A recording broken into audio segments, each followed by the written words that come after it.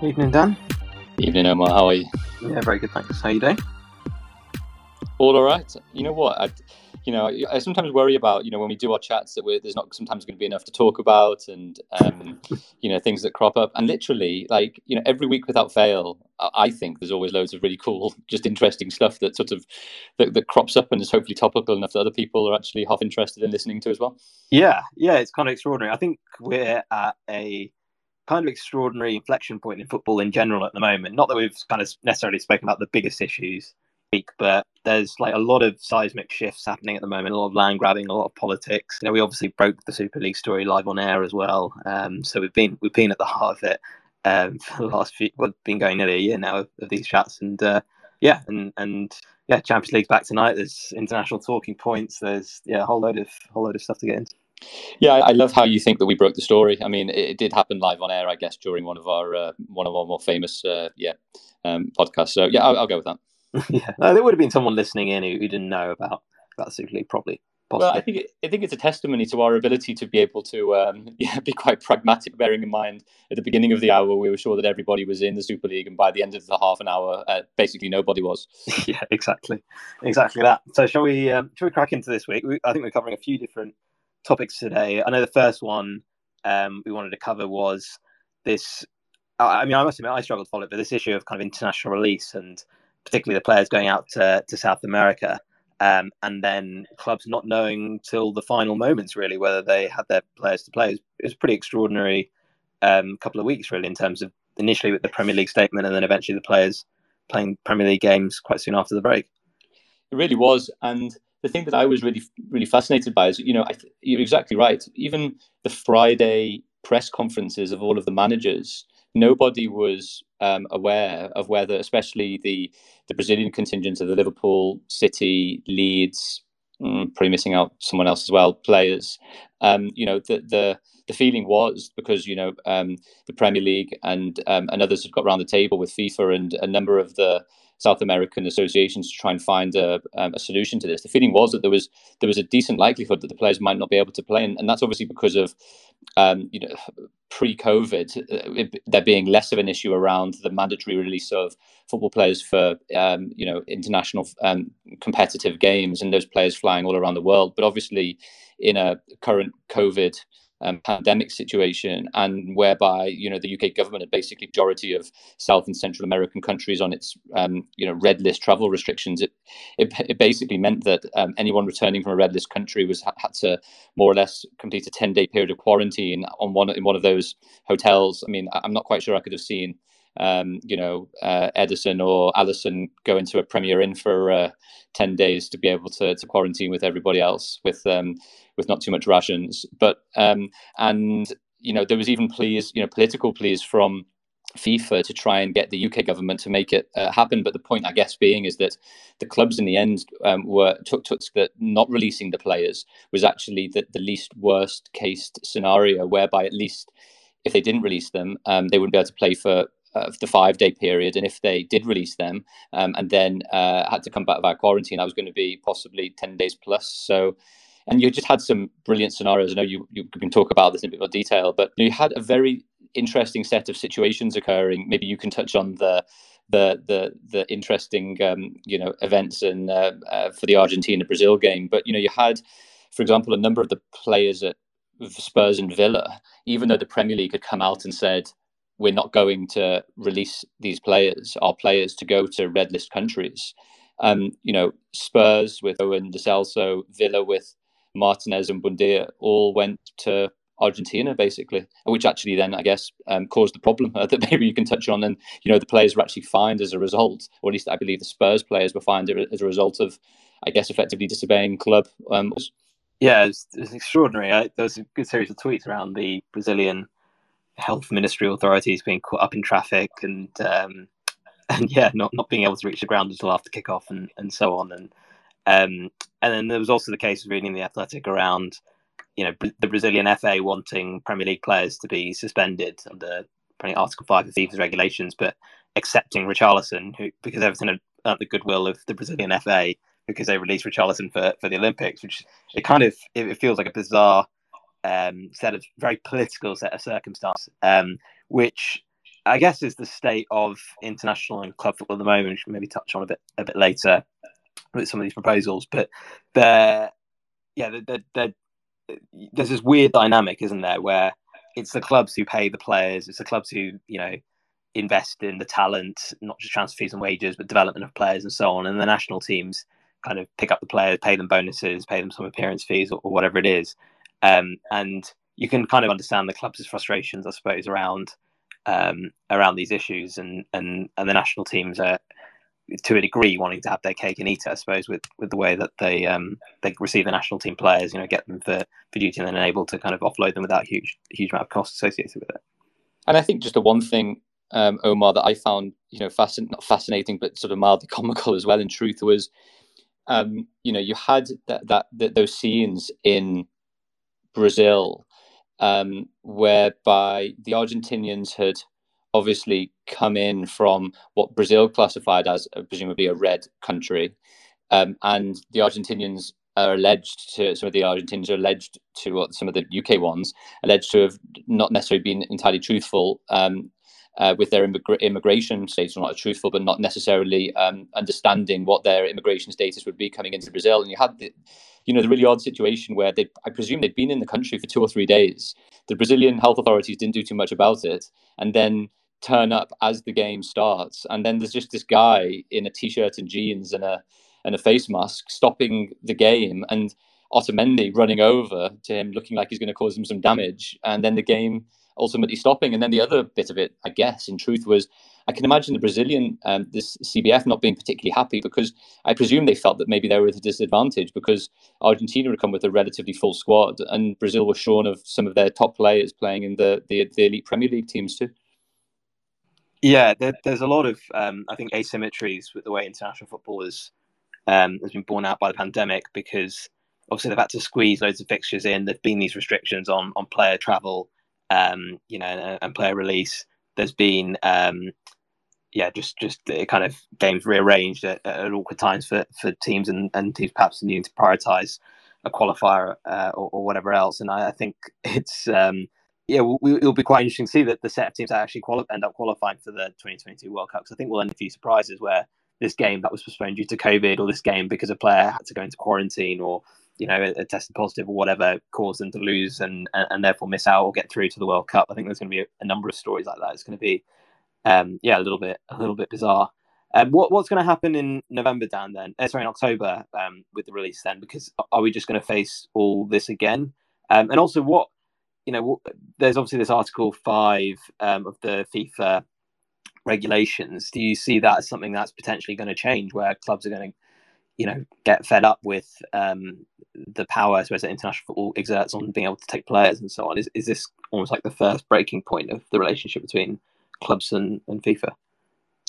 Yeah, I mean, I wouldn't go so far just yet, because in a way, this FIFA regulation is basically one that then the national associations have to enforce. So the real wording of when it was deemed that the Brazilian players, for example, could play over the weekend, was that it was Brazil, I think Paraguay, there's a few other national associations, wasn't South American association, that basically withdrew their request to FIFA.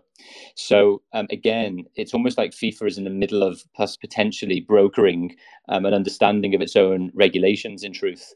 And again, the same might well likely apply. And I think what I read over the last few days is that I think FIFA is again in collaborative talks with the Premier League and the UK government to see if there actually might be a way, like I think the Celso and Romeo did, where it sounded like they went, obviously came back a bit earlier than expected for the Argentina-Brazil game, but then were quarantining, or possibly were quarantining in Croatia, and then training accordingly, and then will come back at some point. I think it was the same with Davinson Sanchez for Colombia as well. So I think it's basically a to be confirmed, because there doesn't look like there's an easy pathway unless there is a governmental pathway to exclude or exempt particular categories of sportsmen, women or otherwise, because you'd have thought unless the actual category list of a particular country being a red list country, is reclassified, there might be the same problem. The one thing that I heard, I'm trying to remember who was it? I think it was either Guardiola or Tuchel, I think, said. He actually said, well, why don't any countries that are possibly going to be subject to the red list quarantine issues try and find another venue which would cause the least amount of damage possible for players playing and moving between countries accordingly. But I guess the actual admin and practicalities of moving a number of either international games and or friendlies with possibly big stadia in particular countries might equally be as difficult a proposition. Yeah, it's a tricky one. I think there's also been a lot of friendlies that have been played within the UK and Europe between South American countries. I think Nigeria end up playing a lot of games at Craven Cottage, friendlies at Craven Cottage, because of the large Nigerian diaspora in London, as an example. So I think it's nice in theory. I think in practice it's challenging, where you've got potentially a game at a neutral venue, another not. And then particularly in South America, where you actually see, I think, the biggest home advantages for teams, mostly due to altitude. And obviously certain teams won't want to give that up, even if it, I think it might be Bolivia potentially have a particularly big home advantage, and they're going to want Brazil to travel to Bolivia for their game, because for them it's a huge advantage, much more than the disadvantage of them traveling to Brazil. So yeah, as I say, I think it's going to be really interesting how the 32 teams shake out. I wonder if we'll see a couple of weird countries, as it were, in the list, because there's been quarantines and changes and so on. I wanted to ask your view. Obviously, there's been a lot of press in the last couple of weeks on proposals put forward by Arsene Wenger around changes to the calendar. Keen to get your view as a football fan and someone working the game on the proposed changes and the kind of implications for clubs, and whether you think they'd be actually good for the general sport. Yeah, I mean, I'm only going on what's been reported in the press and the conversations that I've had with various people in the industry, and I think it can probably be broken down to maybe 2 or 3 categories. I'm conscious also I've been speaking for ages, so I definitely want to get you involved on the UCL modelling that you've been doing. So I'll try and be relatively quick on that front. But I think the categories needs to be broken down to is, I guess, at a very obvious level, FIFA feeling that they could have a World Cup every 2 years will obviously do wonders for their bank balance and their cash flows. And in the same way, the ability of perhaps more national teams to be able to qualify, or at least the opportunity to qualify on a more regular basis. And also for players, that's what a lot of the Arsene Wenger and ex-pros have come out and said, that they would have loved the opportunity to have played in World Cups every 2 years rather than 4 years, because ultimately it might just be, you get the chance once or twice in your career potentially to play in a World Cup. So I think that's the first sort of obvious bucket. I think the second element is a really fascinating one, a difficult one, and a nuanced one, which is, where does this fit into the general international fixture calendar?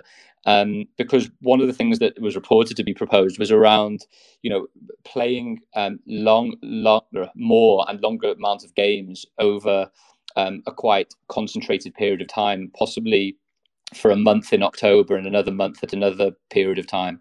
And, I can see the advantages to some degree of that. International managers and federations might like that to a degree, because they get their players for a longer period of time, can, plan things, can have a greater sort of tactical pathway and consistency of approach along a number of games. I can only imagine the dread that national leagues who might be 2 or 3 months into a season, and then their star players go away for a month for broadcasting, for commercial, for consistency, for all of those types of reasons, would make things more difficult and less potentially, I guess, commercially appetizing for a whole host of their partners. So, and then obviously the practicalities of then putting a World Cup on every 2 years, when there are obviously still international teams playing in international competitions, if that's the Euros, if it's the Copa America, if it's AFCON and others to a degree, and how they then fit in accordingly. Because I'm not quite sure if then what Wenger and FIFA are actually saying then is that what's actually going to happen is each summer there will always be a high-profile tournament. Now, to a degree, it always feels like at the moment, over a past period of time, there is always a high-profile tournament, if it's the Nations League, if it's been other tournaments as well that's been running. But, I think, my view my view generally is I just, well, without sitting on the fence, I just don't know enough about it. It's only little bits that are being reported. But obviously then you have managers come out and say burnout, and FIFPro come out and say we haven't been consulted enough, and actually we need to look at impact assessments, which is quite proper and correct. So without me going on a 5-minute soliloquy about some of the points, I'd just be fascinated to see how this evolves, because in a way, over the last few years, we've seen so many systemic potential reforms. We've seen Project Big Picture, to Super League, to independent regulator in the UK, to this as a proposition, to a Club World Cup happening more regularly. It just feels, and obviously you can comment on particular points that you feel appropriate, Omar, it just feels that like we're living through almost like a hurricane of so many different subjects and topics and interests and stakeholders all vying for enough of the pie to keep themselves relevant to a degree. Yeah, I think the pandemic's definitely accelerated that as well, because I think probably for the first time in quite a long time in football, people have realised that the pie is potentially only so big as it relates to media rights, and therefore it's time to make a bit of a land grab on it. So I think that's partly a motivation, and football in many ways is a bit of a mess in the way that it's organised. I don't think you can get away with that. It was the fundamentals of the way football is structured today. You think about the club and international game is based on what Victorians thought 140, 150 years ago. So there's always going to be kind of creaking elements and elements of status quo that people want to retain or change depending on what side of it you sit. So yeah, it's a massive challenge. I think the biggest issue is that there's only 365 days in a year. And ultimately, in order to sell media rights for your competitions, you need to be completing your football in that year. And everyone wants a piece of that day, but players can only play max 60, 70 games a season. So, how do you divvy it up? And going to be fascinating, which maybe brings us on to the Champions League, because obviously that they are one of the competitions that have made a bit of a land grab, I suppose, in some respects, from 2024 with 10 match days. We've got 6 match days in the group stage. We're going to have 10 from 2024. And so this is the last cycle now with the 32 team, 8 groups of 4 match day scenario.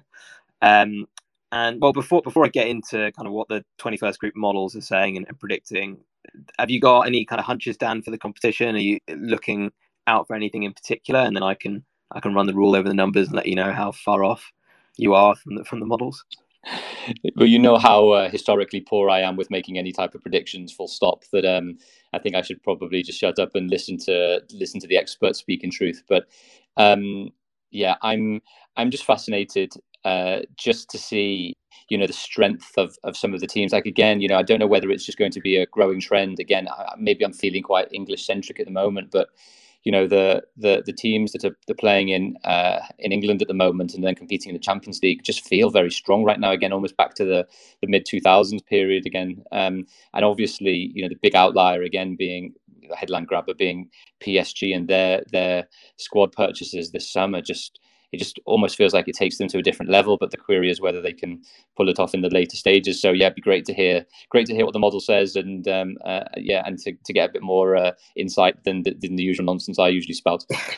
So I'm not currently, obviously the model's not quite reacted to what I think Man United are drawing at the moment, young boys. So obviously down to 10 men. So that obviously hurts their chance of going through. But certainly before a ball was kicked, we weren't far off. I think it was about 43% chance of an English winner, which is pretty high. All things considered, when you consider the range of different countries competing in the Champions League. Obviously, you've got massive clubs in other countries who are still in it. So I think roughly 4 in 10 chance, maybe a little bit higher of an English winner. So it's pretty high. But overall, our model's makes Man City the favourites. The model's really rated Man City high for a long period of time now, and I think there's obviously a bit of a narrative around Guardiola in the Champions League having failed to win it since 2011 when he did it with Barcelona. But the fact is, the Champions League, even though 2 legs does give the team a better chance of progressing, it's still hugely random. The fact is, Man City have consistently gone out to English teams, I think with the exception of the exception of Monaco, if I remember correctly. Perhaps there's another example, which was in Guardiola's first year. So, there is still a huge amount of randomness. It's still only roughly 1 in 4, 1 in 5 chance of Man City winning the Champions League. So, most seasons, if you simulate out the season loads of times, most seasons they aren't going to win it, and most seasons we therefore do have a narrative around Guardiola failing to lift the Champions League. But we do have them as the biggest favourites, followed by PSG and Bayern, who obviously PSG, given all the spending they've had, and Bayern just a kind of consistently strong force in European football. And then we've got the chasing pack of Chelsea, Real Madrid, Man United, Liverpool in particular as the kind of next favourites. What's interesting about Liverpool, we actually rate Liverpool as the 4th best team, pretty much level with Chelsea. I mean, as indicated by the draw that they have in the league. So roughly 3rd, 4th best team in world football at the moment, but roughly 7th favourites for the Champions League, which reflects in part the toughness of that group. I think it's a little bit tougher in names than in actual quality. Atletico Madrid, yes, they won La Liga, but we actually rate Real Madrid as a slightly stronger team this year. Porto, look at our rankings, we rate Porto as roughly the same level as Arsenal. So, pretty strong team, but not outstanding. And Milan, roughly the same level as West Ham and Arsenal, so it's a similar level team. So it's like a Premier League top 6 level group, if you like, but it's not. So there's enough room for upsets there. If you imagine Liverpool playing any of those, playing Arsenal, West Ham over 2 legs, there's always a chance that they could be upset. But it has kind of definitely hurt their chances when you compare, the likes of Man United, who get to play against young boys in their group, and who else they got in the group? Atalanta, obviously a weaker force, and Villarreal, who aren't the best Spanish team. So that's obviously caught my eye on Liverpool. Feel free to kind of interject, Dan, with any particular questions or thoughts. Yeah, I just had one bit, because we were talking about it, weren't we, a few months ago? And correct me if I'm wrong, and I could be wrong.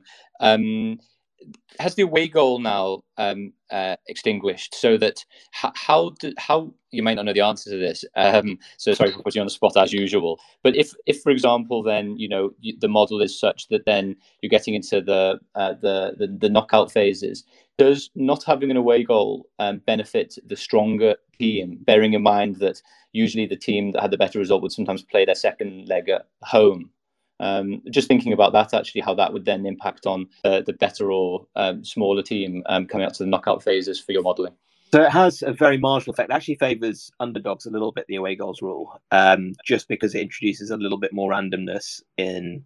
You've got these bigger swings in results, whereas if games were tied and go to extra time, then it tends to favour the bigger team because they've got more time to win the game if the game is tied.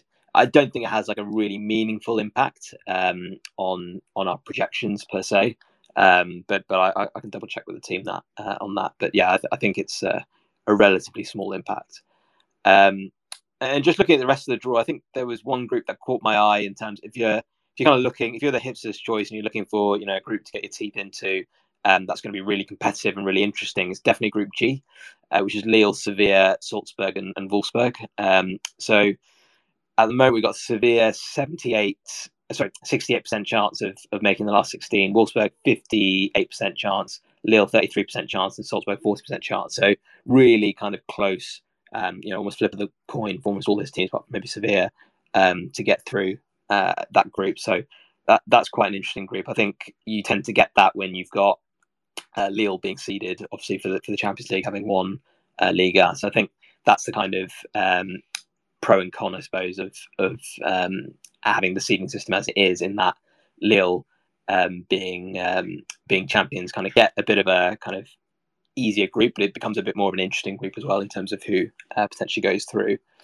And then the other team that caught my eye is obviously Sheriff Tiraspol from Moldova, who have managed to get through. Well pronounced. Managed to get through the qualifying stages. Their Wikipedia page is definitely worth a read. I did not know anything about Sheriff or the owners of the club, and I must admit, I've learned a lot about Moldovan politics in the last few weeks, and the area in Moldova in which they exist. So I definitely recommend reading up on that. Sadly got into Real Madrid and Shakhtar, so I think just looking at the model here, we give them actually not negligible chance, a 6% chance of making the last 16, which I think goes to show how much randomness there is in the group stage. Even it's only 6 games.